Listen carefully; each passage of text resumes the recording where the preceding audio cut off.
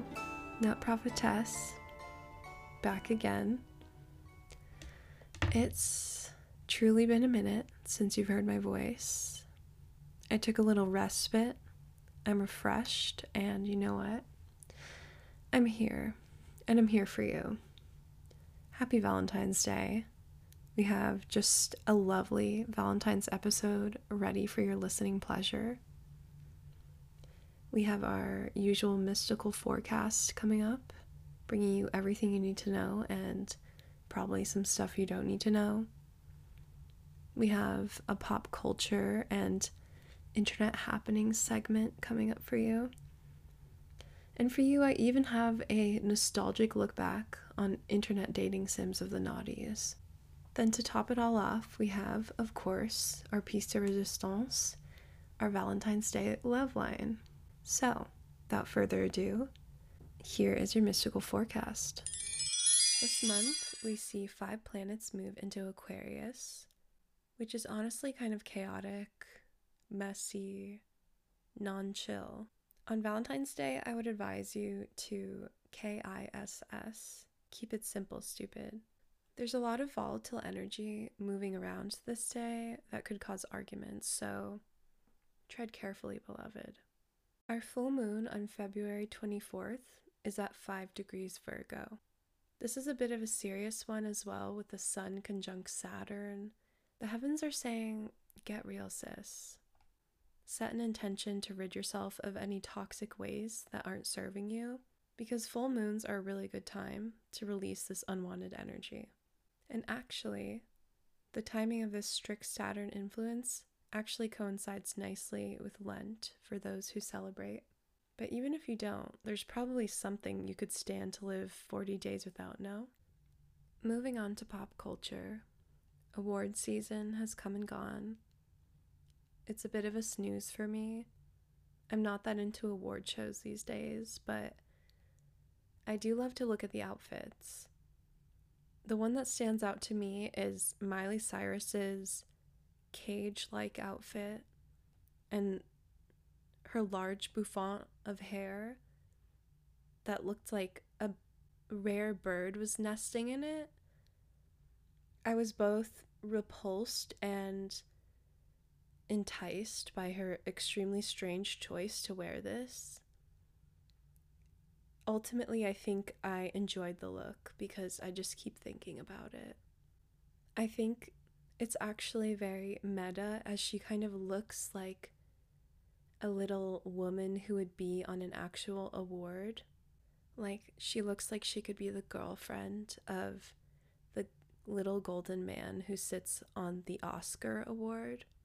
Kind of goddess-like and ornamental.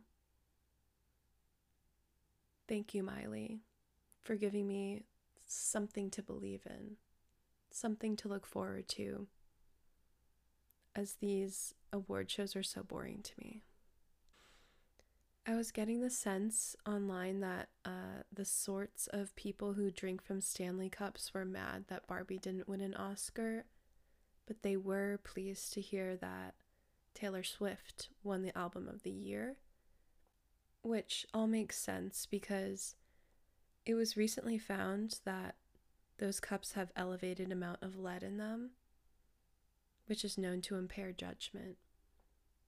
At the Grammys, Taylor also announced her new album, The Tortured Poets Department, which sincerely sounds like a throwaway suggestion from ChatGPT when you ask it, what should I name my album that's going to have a black and white cover? In other news, Nicki Minaj has been on a hateful coke bender, attacking Megan Thee Stallion and just any citizen on the internet who disagrees with her. The feud between Nicki and Megan has been ongoing, but has been partially reignited by Megan pointing out that Nicki continues to support multiple child sex offenders who are a part of her family. So Nicki is just on the internet calling Megan Bigfoot a lot and trying to make that nickname count, but no one's really biting, sis. I think Megan is doing the right thing by just staying totally silent as Nicki makes herself more and more insane. It's sad that such an iconic talent like Nicki is tarnishing her own reputation for some literal Who men. Lastly, in pop culture news, the Super Bowl is happening right now at the time of this recording. And I have to say, I'm so happy that the team that's won has won, and no one has ever deserved to win more than the team that won. So, go team. On to the internet happenings of it all. I've been taking a little bit of an internet break as of late when it comes to things like Twitter or Instagram, so I'm slightly out of the loop, but there are a few things that I want to talk about before they become absolute ancient history. So, as I touched on before, the Stanley Cup obsession of it all. Between viral videos of crazed fans waiting all night outside of a big box store for a limited edition cup, TikToks displaying shelves and shelves of different colored cups that these women collect, or haul videos displaying all the accessories you can buy to put on top of your Stanley Cup, one can only hope that the obsession with these ugly fucking cups is going to peak any moment now.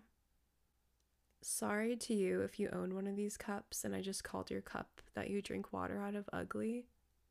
I think that if one of my listeners has a Stanley Cup, it's like chic, but the way in which a lot of these TikTok people have them, really not chic. The collecting and the consumerism of it all is a little bit crazy to me, because I thought the point of these things is to just have one or two, maybe three. It's supposed to be the replacement for a single-use plastic water bottle or a single-use cup from Starbucks. But then people end up having pantries full of these things. Why? Consumerism is truly taking its toll on the water enjoyers, I fear. So, another topic I wanted to mention, this happened a few weeks ago, the Taylor Swift AI porn fiasco. Yes, we're talking about Taylor Swift again. I'm sorry. It seems like she's omnipresent in a lot of my pop culture summaries, but as you've probably experienced, that's just our world right now. We're just living in her world. This is just life post-Eras Tour. Even the Super Bowl is kind of about her. So yes, a few weeks ago, some deepfake porn images of Taylor Swift circulated Twitter. They were up for 3 days before Twitter finally put a stop to it, deleted the posts, and shadow banned any attempts at searching for the content. I'm sure our control freak queen was foaming at the mouth, threatening Twitter with endless lawsuits. And more power to her, honestly. Not to be a killjoy if you thought this whole fiasco is funny. And there's a dark humor in it for sure. But it's my opinion that distributing highly realistic images of someone getting plowed in a gangbang is no different than revenge porn. As annoying as Taylor Swift is, I don't think we should be co-signing this kind of behavior and abuse of technology as a society. If we excuse it for Taylor, it does not bode well for your everyday woman or girl. Furthermore, what disturbed me about this content is not that it merely exists. Like, I've been on the internet for a while. I know what men be using this technology for. I know they used to make this same content with Photoshop before this technology existed. But no, what was more so disturbing me was the algorithm so eagerly distributing this content to me because I wasn't seeking it out. I don't follow any Taylor Swift accounts. I don't follow any AI accounts or porn accounts. So why were these images repeatedly being shoved down my throat on my timeline? I guess controversy alone can force the algorithm to dirty my eyes with pornography. But none of this bodes well, besties. Just none of it.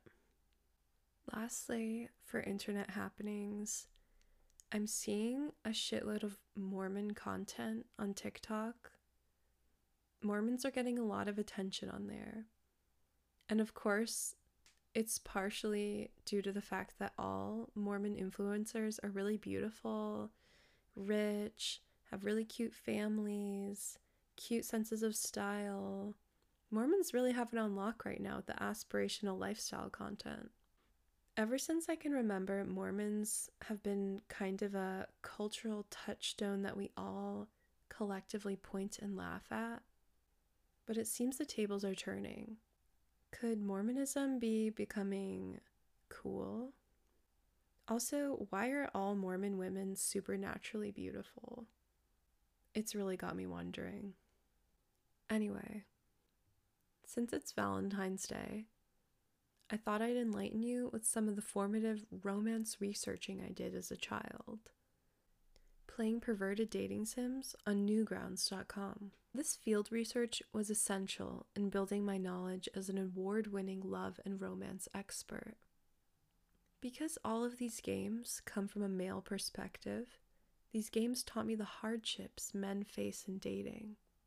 How they grind for hours every day bettering themselves for just a fleeting chance that Stacy will look their way.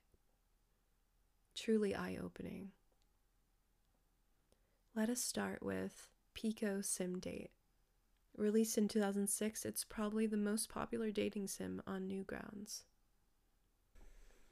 The game follows Pico, a redheaded high school student. You start with 27 points to allocate to Pico between strength, intelligence, and charm.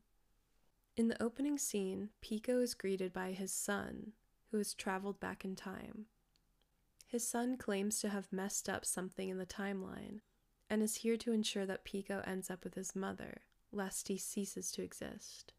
Pico inquires about who his baby mama is supposed to be, and she's revealed to be, quote, that Asian girl, Nene, unquote. Just so you know, she has huge big naturals. The goal of the game is to raise your charm, strength, and intelligence. Charm helps you socialize with the Foids. Intelligence helps you make more money, which attracts the Foids, and also allows you to buy them gifts that may sway their favor. Strength allows you to beat up Nene's other suitors. If you do the right things, you earn relationship points. You have 75 days to make a move on Nene by bringing her to the school dance, or your hypothetical son dies, I guess. I believe the first game is only slightly lewd with implied sexo toward the end. However, from a cursory Google Images glance, it seems like later iterations of the game became more porny. I remember being drawn to play this game as a child pervert for two reasons.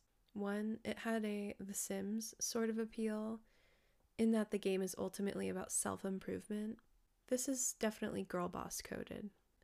And two, it was an insight into the male psyche, and I wanted to understand why they would play this game when they could probably just Google boobs. I've come to understand that it's all about the conquest for a man. It was the hard work and dedication that would make those anime boobs so rewarding.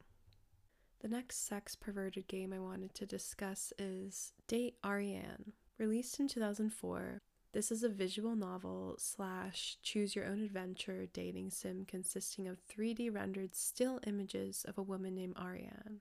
She smiles placidly at you as you choose from an array of options meant to impress her, such as read a poem, dance with her, or squeeze breast. The game can apparently get blatantly pornographic if you manage to impress Ariane, but be warned that you can't move too fast with this one. The smallest actions completely set this woman off. Like, I'm sorry, Ariane, I spilled ketchup on you, but that really means I can't fuck. So you will likely have a safe for work experience with Ariane. One of Ariane's most maniacal shit tests is when she quizzes you on your knowledge of the basaltic plains of the moon. Oh, you don't know anything about this lunar mare? It's over. You can go home now. The final game I would like to discuss with you is one that's very close to my heart. I have a lot of good memories with this game. It taught me a lot about friendship, love, life. I'm talking, of course, about Orgasm Girl. The name says it all. This game, released in 2004, tasks you with the goal of fingering a rudimentarily drawn anime girl named Ashley without waking her up.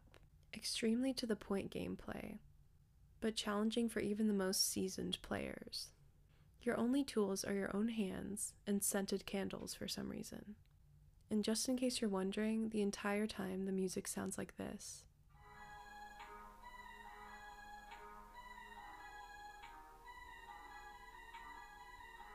It's very Requiem for a Dream. I remember playing this as a tween alone in my family's computer room, the room that was for the computer. The music that I could have definitely turned off was striking fear into my heart each second. I was paranoid that I would be caught, but too entranced by the existence of this bizarre game to turn it off. Why was I drawn to this game in the first place, you might ask? Well, I have high openness to experience. I always have. I've always been an extremely curious soul, constantly thirsting for knowledge. Couple this with an unbridled internet access, and you might find yourself lurking in some unsavory alleyways of the internet and becoming terminally bisexual. There were definitely more of these sorts of games, but these were just some of the highlights and early self-inflicted traumatizations that I remember from my childhood. Sound off in the comments if you played any of these as a kid, or if your parents actually monitored your computer use in 2007. And with that, let's move on to our Valentine's Day Loveline questions. Okay, we're starting off with a really sincere banger. How to meet foids when I have a poor social life. Plus, I am ugly. Well, I'm sorry, beloved, but it's over. If you don't have money for jaw surgery, you could always become a Tibetan monk. Now let's move on to a more handsome inquirer. Okay, almost ended your question like that because your question was low effort and silly. But I feel kind of bad, so I will give you a low effort canned net prophetess answer, which is go outside, enrich your life with friendships and passions outside of having sex with voids, and if you build it, they will come. Do you think certain cities attract certain people? I'm in a very fratty, barstool sports type of city, and I've struggled to make any meaningful connections or eventful dates. I've tried branching out and hanging out in circles I normally wouldn't, but besides some friends, nothing. The apps make me question the presence of God, so I prefer to meet potential significant others in person. My city is also notorious for cheating and hookup culture to the point where it's part of the city's culture. Should I move? Certainly, cities attract different kinds of people. I think it's totally reasonable to think about moving when you don't think you'll be able to find the one where you are. Maybe it's time for you to take a weekend trip to another city to see what the vibes are like out there. While you're visiting somewhere else, consider using the apps just in this instance as a tool to suss out the vibes and calibrate your Baydar. The apps are not for everybody, and they definitely are godless in many ways, but at times they can be a useful tool. I wish you well in your potential move. Let's move on to the next one. If a girl tells you she had a dream about you, with other people in it as well, what does that mean? It was a positive one from what she told me. I feel that when a woman tells you she had a dream and you were in it, she's communicating a feeling of fondness for you, and perhaps a desire to get closer to you. Never underestimate a woman and her dreams. And honestly, I would be fascinated to hear a full report of this dream sequence. Keep me posted. I have been single since the beginning of the year, and while I hate to admit it, I'm lonely and jealous of people who have significant others. But at the same time, I don't feel like I deserve a relationship. I feel like I have to be perfect to find someone I actually want. And I also feel like the person I want doesn't even exist. All this makes me feel even more alone. I have a hard time being intimate physically and emotionally, and it makes me think that my heart has closed. How do I begin to open it back up? This is a good question, Anon. It sounds like you're judging your own negative feelings a lot. But I think you should give yourself permission to feel lonely and jealous. Because those feelings don't make you bad. They're just feelings. We can't control the feelings we have, but we can control our responses to those feelings. As in, it's great that you're not murdering everyone who has a boyfriend right now and a jealous chimp out. That's a win. You don't even realize that you're winning. I feel that in order to open back up, you should focus on nurturing yourself. Someone once told me, the worse you feel, the more you need to be taking care of yourself. And to that I say, so true, bestie. Sometimes nurturing yourself can mean taking better care of your body or taking out just a little bit of more time every day to do something creative. I can sense from your question that you're a bit of a perfectionist, but you need to be kinder to yourself and have a kinder inner voice to feel safe enough to bring walls down. When you're experiencing a lot of fear and sadness, it's time to actively schedule pockets of joy into your everyday life. If this all sounds gay, it's because it is. Life is about gaiety. Let yourself have fun. Let yourself enjoy feeling good. Allow yourself to deserve it. Gaiety is the most outstanding feature of the Soviet Union. Anyway, thank you for opening up to me, and I hope you find some inner peace about this all soon. I've gone on 2 dates with a girl who has a disability where she can't physically smile or facially emote much. I like her and I think the feelings are mutual, but it's hard to get a read on her because of her condition. What should I do in this situation? Do I just be more open in conversation with her? It feels weird though to talk about her condition or try to talk around her condition. I feel it would unintentionally make it seem like it's something that detracts from her as a person.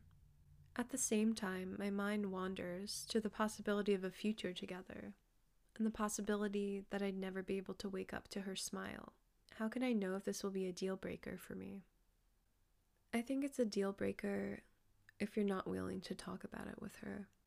It's fair to want to have a conversation with her about how she likes to navigate communication considering her disability. I don't think it would make her feel bad unless you went about it in a really strange way. In my experience, most people with disabilities prefer that you would just ask about accommodations they might need or what their preferences are instead of being awkward or afraid to talk to them. If you're serious about this girl, it's worth having the conversation about communication style. I'm guessing you just have to be more direct than in other relationships for your own sanity to find out what she's feeling at certain points. For instance, if you feel like she might be pissed off at the outfit you chose to wear on your date, and you don't have a facial expression to go off of, you may need to ask her, "Babe, is it okay that I'm wearing socks with sandals?" Ultimately, the deal breaker of it all, that's something your intuition needs to tell you. Tune in to the radio station within your heart, beloved. Moving right along to the next one. I've started to see a woman who's into some very extreme things in the bedroom. Things that make 50 Shades of Grey look mid. I'm a pretty open-minded guy, but my rule of thumb is I never want to feel like I'm doing something illegal. At times I do, and I don't feel comfortable doing some of the things she asked me to do, but I enjoy her company so much that I do it anyways. What's odd is she's a very shy woman outside of the bedroom. She works with kids. It's very bizarre that this is the same person. I'd like to make this work, but at this point, it's altering how I view her. Not even in a Madonna whore complex way, but in a damn, she needs therapy kind of way. How do I let her know it's too extreme without hurting her feelings or making her feel depraved? Besides this, she's lovely, and I could see it working long term. I feel you on this, Anon, and it's very sweet that you're concerned about her mental health. I really think this is happening to a lot of people due to over porn consumption. And for the porn heads rolling their eyes at me right now, I just don't think this woman would naturally want to be spun naked on the wheel of death while Anonymous is throwing knives at her or whatever if she wasn't watching hardcore porn. But I'll get off my soapbox, I digress. I think it's fine that she wants to be subby in the bedroom, but it's also fair that you don't want to commit a felony. Let her know in a gentle way, in a neutral moment, outside of sex, what your limits are with that kind of stuff. Just be honest that you don't feel comfortable in doing something that too closely mimics abuse, whether or not she's consenting. I think she's coming from a place of wanting to be thrilled and in your absolute control, so maybe she should stop being such a demanding sub and let you take charge and do the things you want to do. Okay, let's do another one. How much of a red flag is it that a woman I went on a date with said she only dates people of my demographic?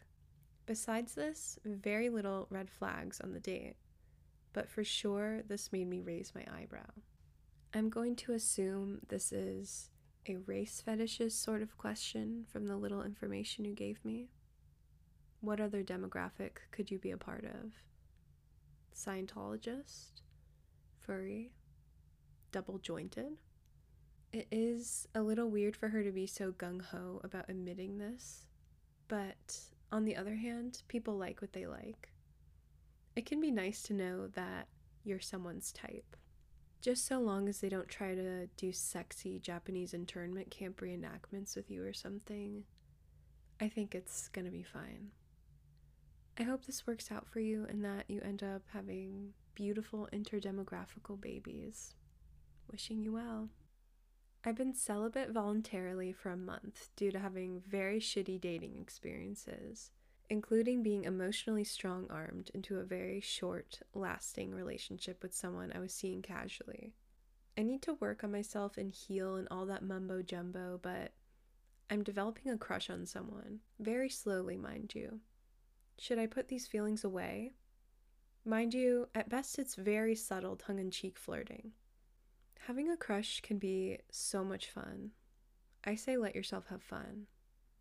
It doesn't have to go anywhere, but it's always nice to have someone to daydream about.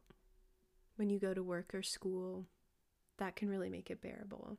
I see your fear of potentially jumping into something without properly healing, but you sound like someone who has the self-control to let something unfold until you're certain. Also, sometimes we don't properly 100% heal in between relationships, and something is just right when it's right. Trust your intuition, have fun, and Godspeed with your healing mumbo jumbo. Alright. My job is very demanding and makes it hard to date because I often just cannot be as available as most girls want me to be.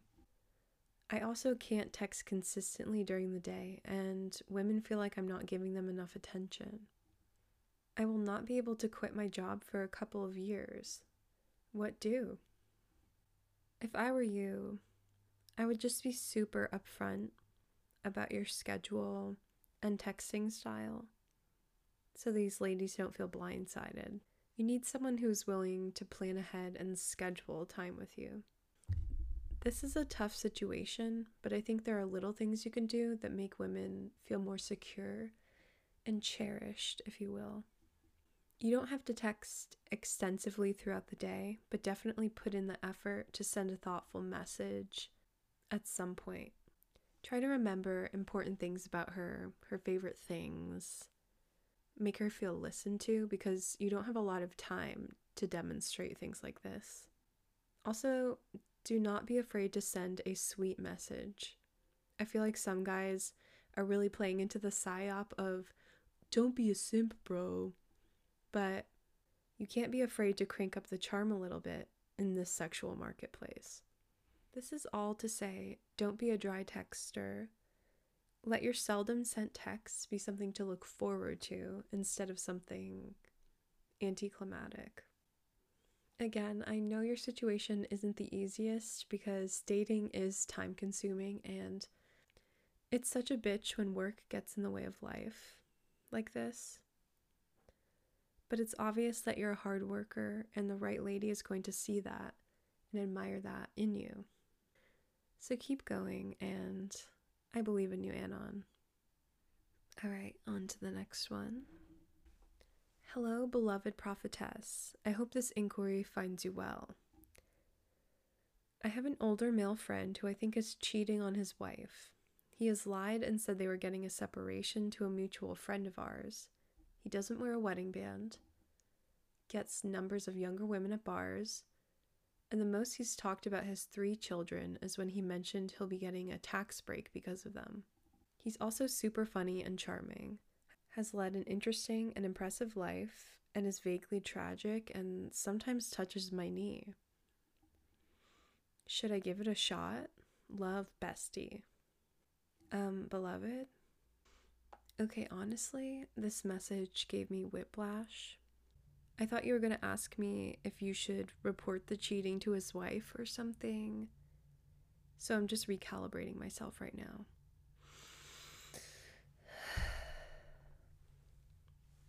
Lord. Okay. I've recovered. My advice is only give this a shot if you're seeking impermanent excitement and you're okay with that. If it's true that he's had all these kids and he's a serial cheater, he's obviously not Prince Charming. You're not going to fix him. But maybe, morality aside, you could have a fun flash in the pan. People like this are more trouble than the excitement is worth, though, in my opinion. As your spiritual advisor, I say you're in danger, girl. Good luck. All right, here's another one. I'm an antisocial woman and I have a hard time making and sticking to plans. How do I get myself out of the house and be a good friend? It might be helpful to think about the root of the anxiety. For instance, sometimes I will have anxiety at 8 a.m. about meeting a friend at 10 p.m. because I have to do laundry. But beloved, laundry doesn't take 10 hours. It's irrational. Assess whether you're antisocial because of social anxiety itself or some other ambient worrying or both. Knowing the root of your anxiety will make it easier to get out of the house. It also may help to put a financial incentive into the mix if you're always canceling plans. What if you paid for a few pottery classes, painting classes, yoga, whatever you're interested in, something like that. If you literally invest in something, it makes it harder to cancel. And it doesn't have to be expensive. It could be $5, $25, something at your community center. Or if you're not interested in taking classes, you could say to a friend, can you hold on to $50 for me? And if I cancel on you, you can keep the $50. Sometimes you just have to do something very strange and out of the norm to break old habits. So do what you will with these strange, wild tactics I'm giving you, but I'm wishing you well. Hope this helps. Okay, and here's our last question for today. A girl pointed out she liked me. I got a crush, acted awkward about it, and I think it icked her out. Is there any way to remedy this? If not, how do I get this to stop happening? Well, it really depends on what you mean by acted awkward. And what keeps happening? Did you do the Cotton Eye Joe in front of her and her family? I need more context, beloved. All in all, just pretend like you're in a play. The show must go on. Keep doing your part until they yoink you off the stage with a giant hook. Ask her on a date or something. The fear of rejection is worse than actual rejection every single time. With that being said, I'm praying that you stop scaring the hoes as soon as mortally possible. Good luck.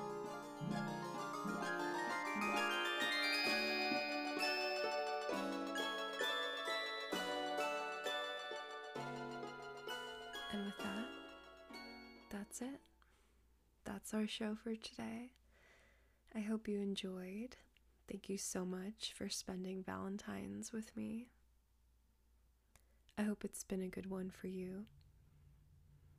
I think that this has been the best Valentine's Day ever for me because you're with me.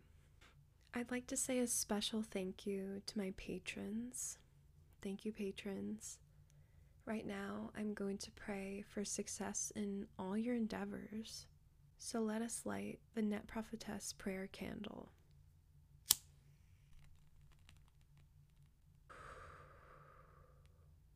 Okay, you're blessed and bossed up for success. Thank you for being there for me, patrons, because without you, I would have no money causing me to die. You keep this show running with your generosity. Anyway, follow me on Instagram and Twitter at NetProphetess for my prophetic posts. Click the link in the show notes if you would like to submit a love question, and have a blessed day, beloved. Love you all. Okay, bye.